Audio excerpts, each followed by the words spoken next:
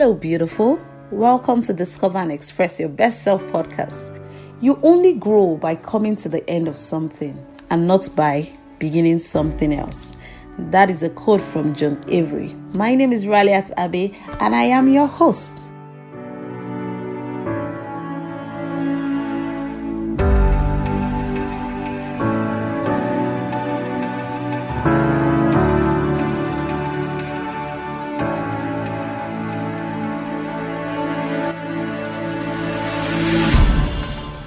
Do you know that 2020 is the year that most of us woke up?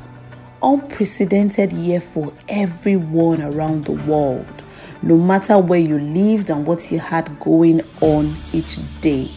2020 was a time that came and it was a very unique year. But guess what? We started this podcast show. We had conversations around purpose.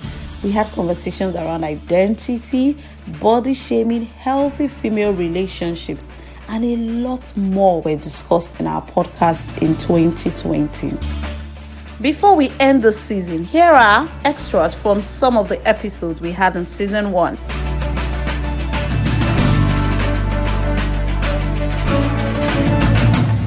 Passion is defined as a feeling of intense enthusiasm towards or a compelling desire for someone or something. Passion can range from eager interest in or admiration for an idea, for a proposal, or for a cause. So all of these things define passion.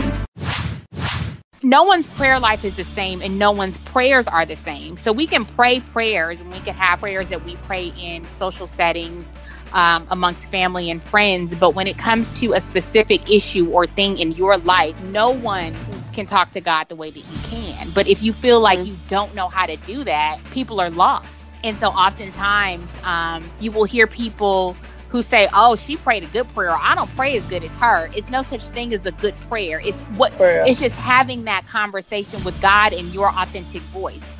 And sometimes people feel like you have to speak in the King James Version where they're saying, thou art he that hath with, and that's not it, because that's not your natural language with God.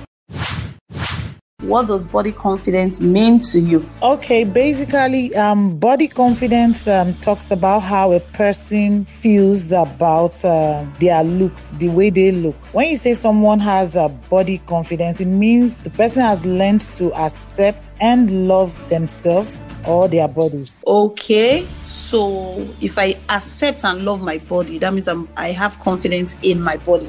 Yeah. So it doesn't matter the flaws that I see or that other people see, as long as I accept my body the way it is. Definitely. Very interesting. One of the issues why unhealthy relationships is because there's, either superiority or inferiority complex. And most times because that has happened from the home. So they have nothing to offer a friend apart from those, or apart from always having this complex. And then they run to the opposite sex because what the opposite sex will always tell you, the man will always make you feel good. Even your ordinary male friend will always hail you, say, Shola, you're looking beautiful today. And most women want those kind of accolades or appreciation on those kind of things, which another woman might not necessarily give you. Assume that you looked at the mirror and you are looking okay and you should know you are looking okay. But not knowing that other woman already has an issue, complex issue, and wants to be appreciated, even from another woman. I mean, that's what I feel about that. So even in our friendships, this confidence thing, knowing your true identity, comes to play a major role. So one of the things that you have been able to identify that makes your relationships or friendships really healthy is the fact that you're already confident in who you are. You have a sure identity of your person. So you take that into a relationship. Some other people, because of their broken state, it affects even having healthy relationships. What I've learned, especially because I'm 30 now, is that when you vibe with people and you connect and you're kind of just on the same wavelength, cultivate and nurture those relationships. Find a way to, have reciprocity and show up for people who are interested in and want to hang out with you. Like, at this point, we're grown, I always say. So it's like we're choosing to engage with each other. There's no reason, even when we've disagreed on it, my friends have always respected me. They've never gone out and told like other people my business or compromised our friendship. They never went like behind my back. If they didn't like something that I said or did, they would say it. I disagree with that. I don't think that's right. Or I think you can do this a different way.